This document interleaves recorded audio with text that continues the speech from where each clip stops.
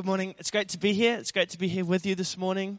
You know, hearing about Jade and I just love the way that you guys care for and have such a heart for your families, for your grandchildren and nieces and nephews. And I see that and I love that and I love being a part of that.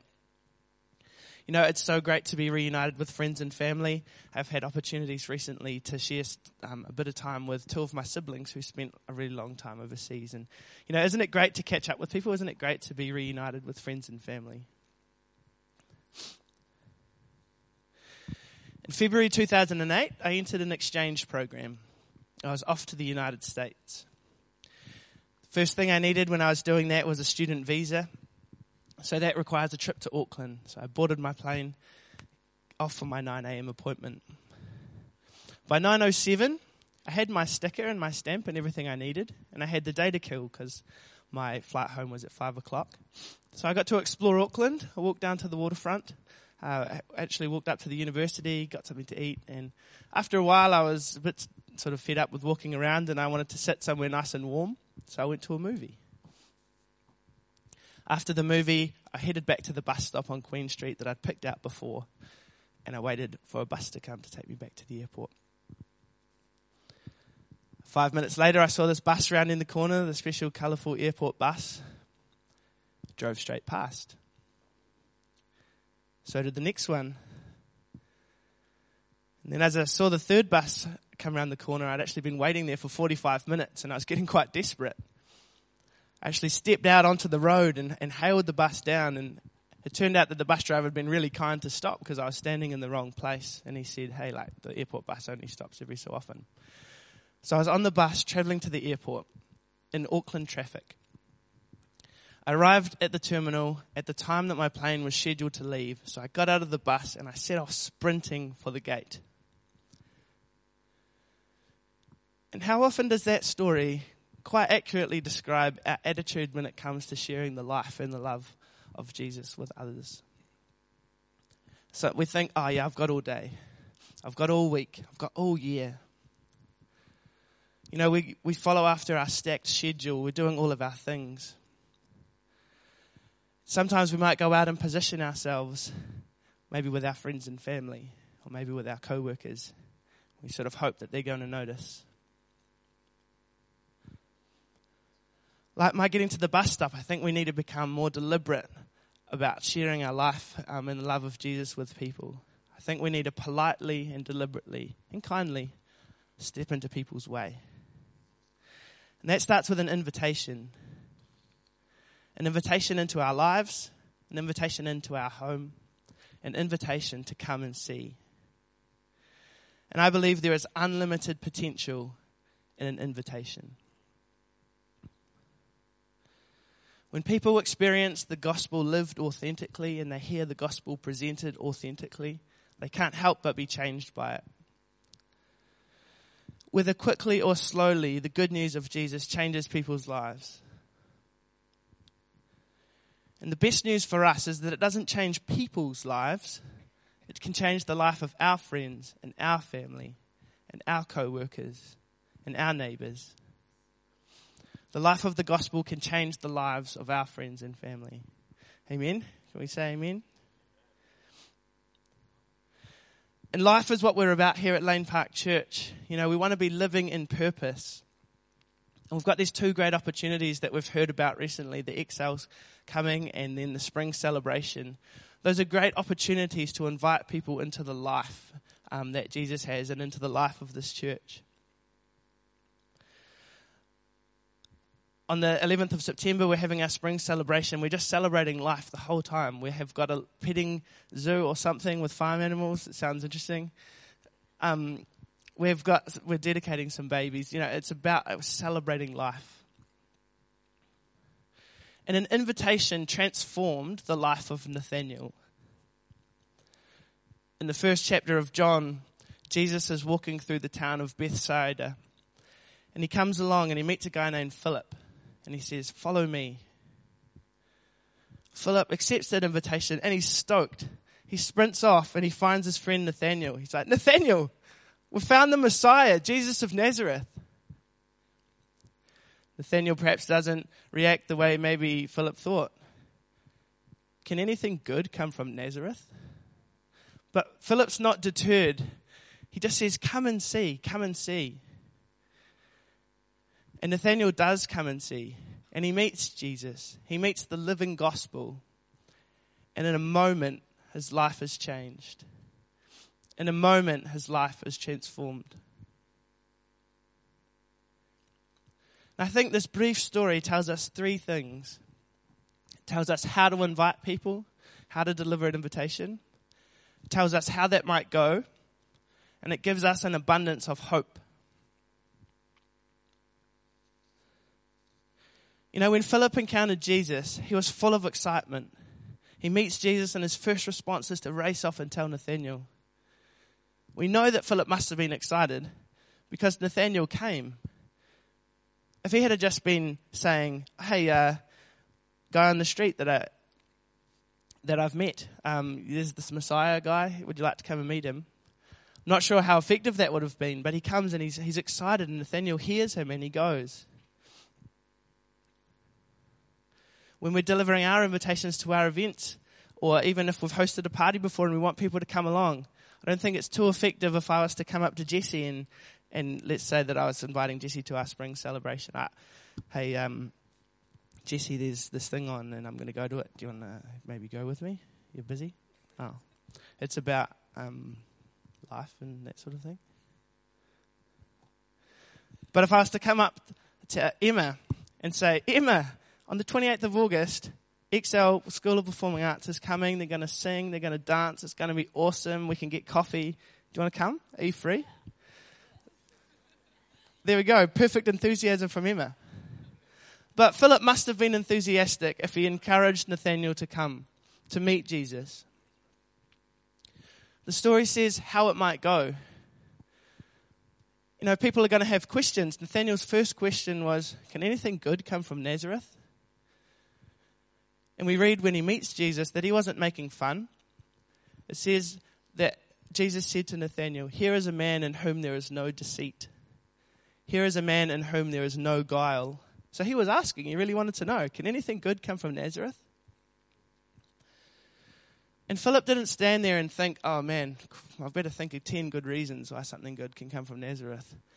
He didn't stop and he wasn't discouraged by that. He just said, come and see, come and see.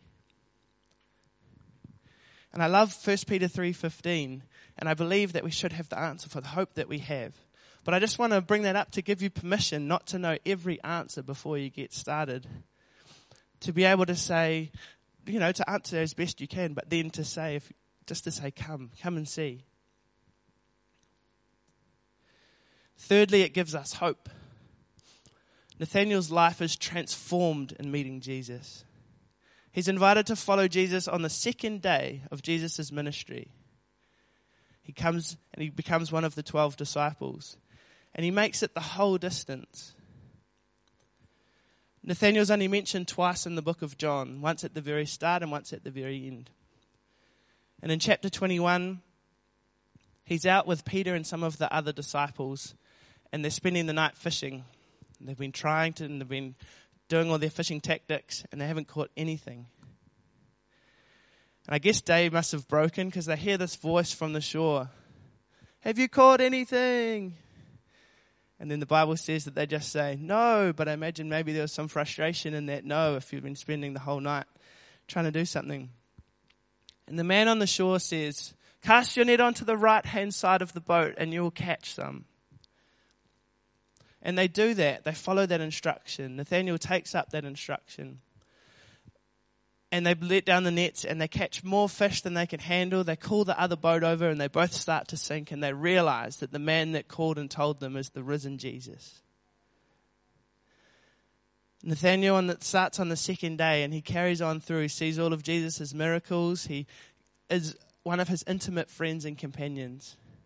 And all of that started from Philip saying, come and see.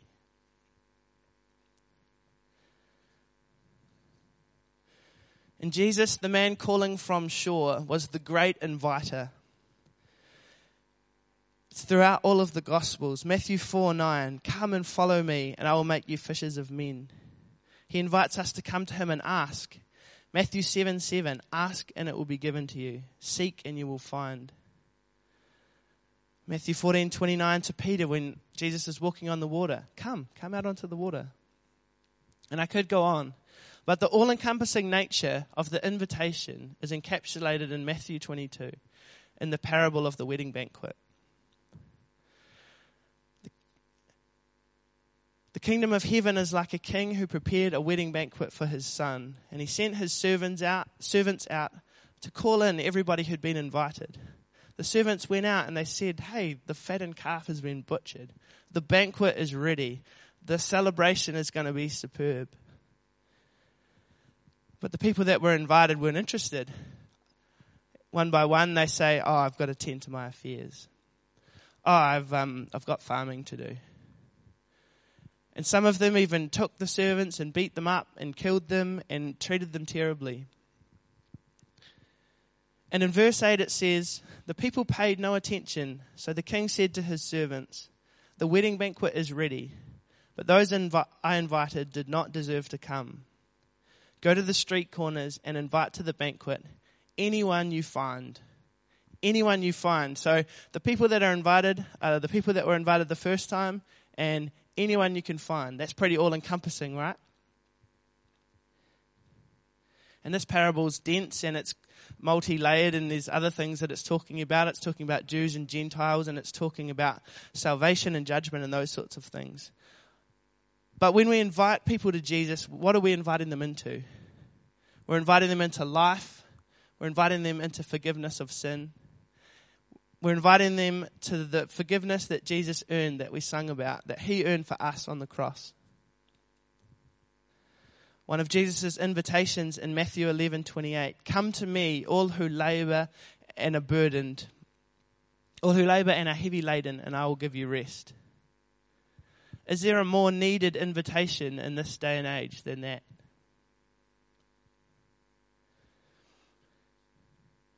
So let me reframe a question from Romans 10. How would Nathanael had met Jesus if Philip didn't invite him to come and see? How would he have? And we can reflect that onto ourselves. How will our friends and family come to know Jesus if we don't invite them to come and to see?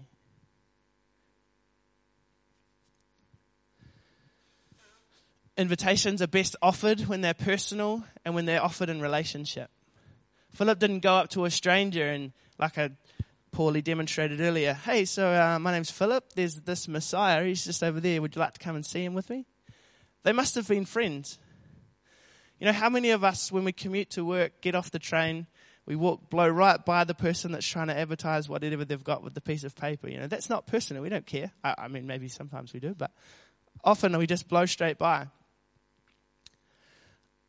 But one of my best friends who doesn't follow Jesus, I invited him to read a book called Reasons for God, Belief in an Age of Skepticism. It was a pretty heavy title.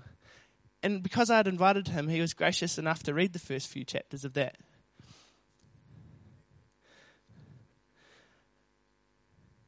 And I hope that we all have people in our lives that we're investing in. You know, I hope that we all have a Paul, a Barnabas, and a Timothy. But I recognize that we're not always at that stage, and some of us are much fresher in our relationships and fresher in our positions.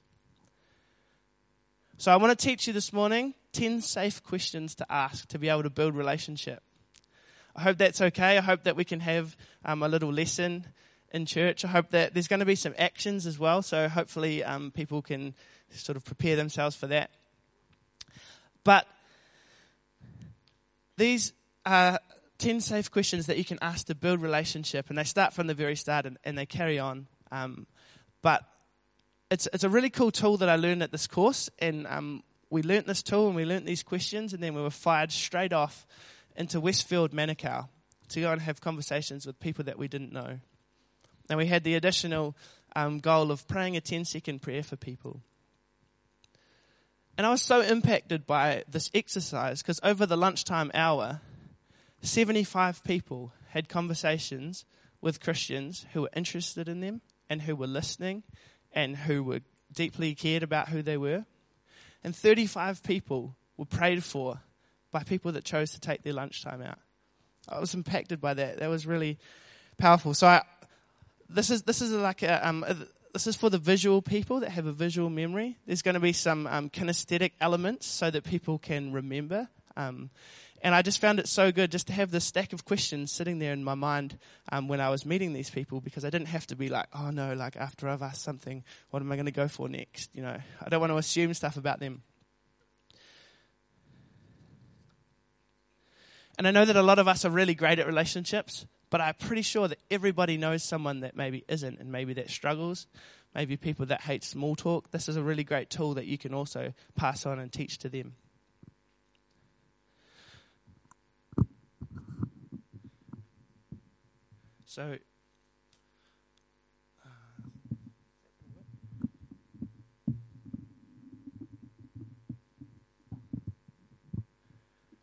So if you'll imagine with me, I'd like you to imagine an enormous nameplate. Imagine an enormous, maybe a granite nameplate. Maybe it's at the start of a suburb, a fancy suburb, an enormous nameplate. And on the front of the nameplate is this beautiful big brass name. So we're starting with a huge nameplate. This is going to make sense, I promise. On the very left-hand edge of this nameplate is a house.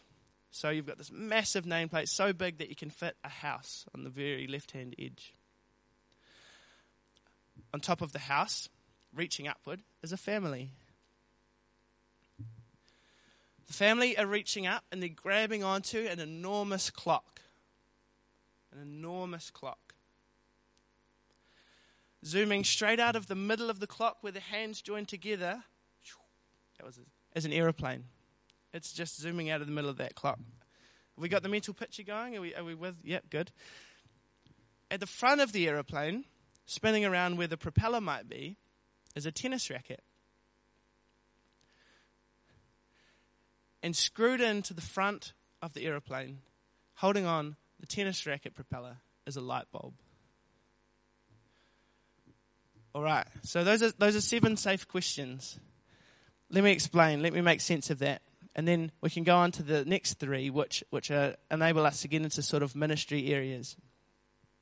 So the huge nameplate, tell me your name, my name is.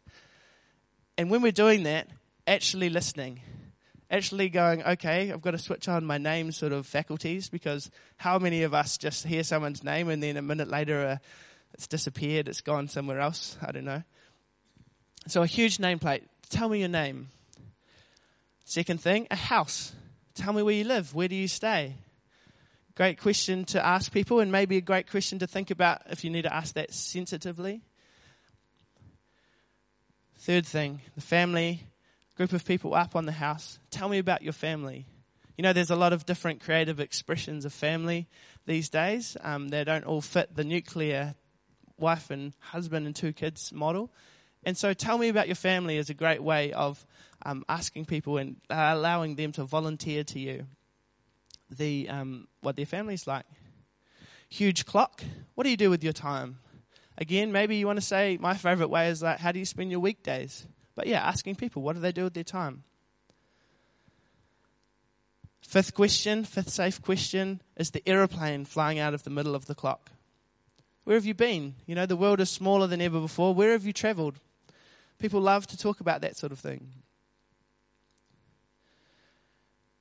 Tennis racket propeller. What do you do for recreation? What do you like to do to relax? And then the light bulb screwed into the propeller. Tell me your opinion about. You know, you can throw that one in anywhere, but tell me your opinion on something. Tell me your opinion on whatever it might be. Your favorite topic. Then you can be in the know. All right. So back to our mental picture. We've got our plane flying along, light bulb screwed in. On top of the light bulb is a beautiful chicken for Christmas. It's like legs are tied up, there's garlic there's Joe Pringle's gorgeous chestnut stuffing in there. You can smell it, it's just come out of the oven. It is a beautiful chicken for Christmas. Coming up, I'm supposed to do a chicken, like chicken for Christmas to remember. Coming up from the freshly cooked, freshly out of the oven chicken with its steam is a set of dreamy goalposts. So if you imagine those heat lines that you see in comics or cartoons, coming up out of those are some dreamy goalposts. And then on top of the dreamy goalposts is a cup, is a trophy.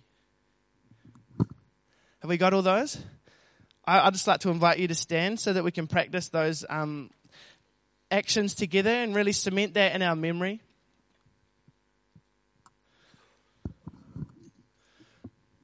So, and if we want to say it together, we can, but we don't have to. So we're starting off with a huge name plate. And on the corner of the nameplate is a house. On top of the roof of the house is a family. The family are reaching up and grabbing onto an enormous clock. Out of the middle of the clock, zoom, an aeroplane. And then that's got an interesting aerodynamic. It's got a tennis racket that's preparing that. Screwed into that tennis racket is a light bulb. Cooking above the light bulb is this beautiful chicken for Christmas. And coming up out of the heat and the steam of the chicken are some dreamy goalposts. Above all of that, above the goalpost, is a cup. Thank you, you guys are such, come on. That was such great sports. So these last three questions are ministry areas. They allow us to go below the surface to understand what people are thinking about, what they are interested in. So a chicken for Christmas is CFC, which is challenges, frustrations, and concerns. Having that in our stack of questions reminds us and allows us to be looking for opportunities to say, hey, what's the most challenging thing about that? Your kids are at school. Okay, what's the most frustrating thing about that? And what are you concerned about? Which of these things concerns you? And that allows people just to volunteer what's going on, what their heart's troubled by or interested in, and those sorts of things. The next thing, the set of dreamy goalposts, is for dreams and goals. It's so interesting to hear what people are dreaming for and what goals they're setting and what they're interested in doing. And the third thing, and perhaps the most important thing I think in New Zealand culture, is a championship cup. And the championship cup is the 10th question, and that's saying, hey, what have you achieved? What are you proud of? There's so few opportunities in New Zealand culture for people to feel safe to actually say, man, I'm really stoked that I did this. Oh, I really worked really hard on this, and I'm really proud of it. Your project at work, whatever it is. If ever we try and volunteer that sort of stuff, we immediately feel like we're not being humble and like we're being a skite or we're bragging. And so inviting someone and then listening to say, hey, what's your greatest achievement this year? What's been the most satisfying thing about your year at university? Is a great question.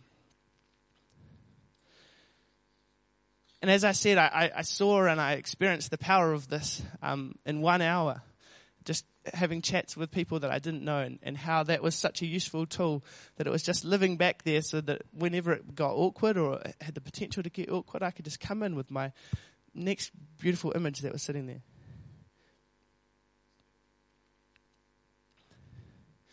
During my final year at university in 2010, I worked at a bowling alley. This allowed me to develop some unusual skills. I'm extremely good at untying knots and shoelaces. I'm sure people do that on purpose and set me challenges, but I was up to those challenges. I'm pretty good at guessing shoe size from height and build. That got pretty automatic. And I got quite good at bowling. And working at a bowling alley isn't the most taxing job. There's times when it's busy, when we're turning the lanes over and swapping people around.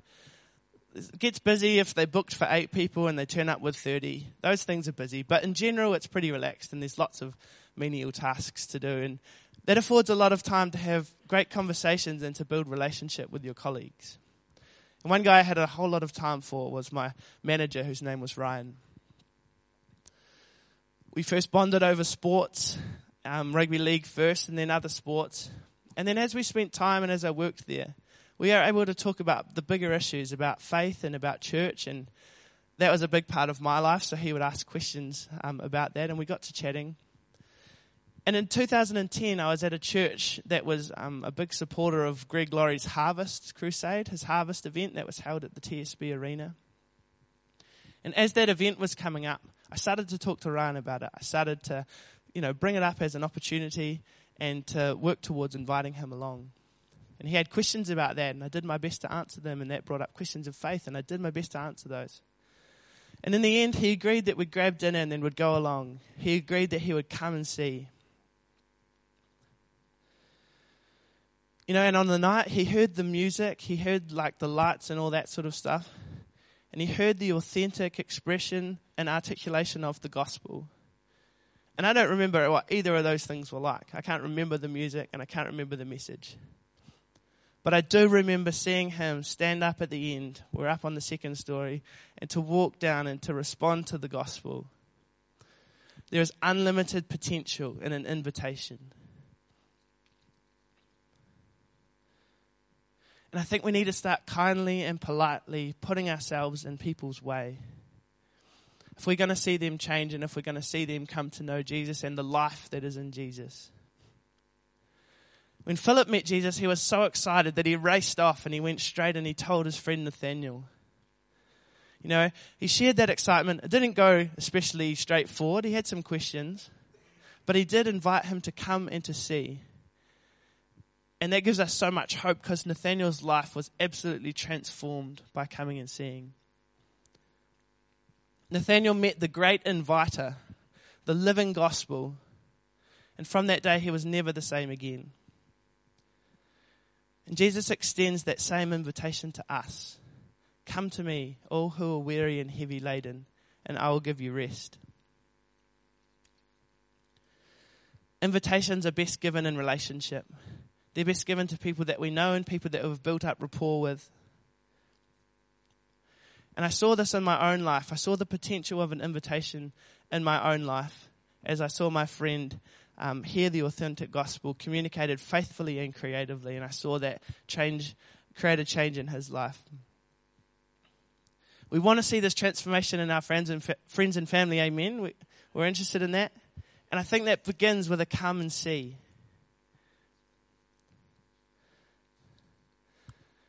As a family, we have a perfect opportunity to invite our friends and our family and our neighbours and our colleagues to come and see. We've talked about these events. These are two great things that are coming up really soon. It's not just about events, it's inviting them into our life and into our home, but we have these two great opportunities to invite them to come and see. On the 28th of August, when Excel School come, and then to celebrate with us our new life with the spring celebration. So can we just take a moment now just to think about that and to ask God to and pray and consider who are three people in our life that need to know the life that is in Jesus. Just take a moment and ask God.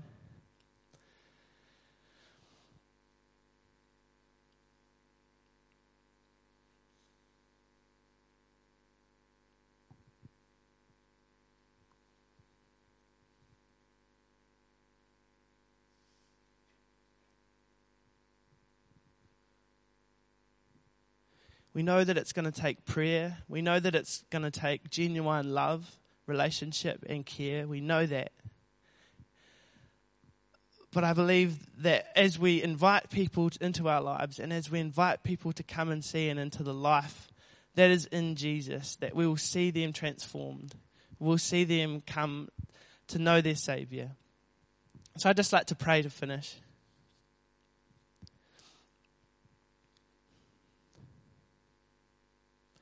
Lord, we thank you, Lord, that you are the great inviter. That we are here because you invited us into the sacrifice that you made. When you gave up your life upon that cross, Lord, you did that for us so that you could invite us into freedom. You could invite us into forgiveness. You could invite us into eternal life, Lord. And we're so thankful for that. And we give you thanks and praise for that, Lord. And Father, we just lift all of these friends and people that have been thought of. We just ask, Lord, that as all of us as a family pray for and invest in and invite our friends and our family into our lives, Lord, that they would come to know you, they would come to meet you, and they would come to know the love and the freedom that you offer. In Jesus' name, amen.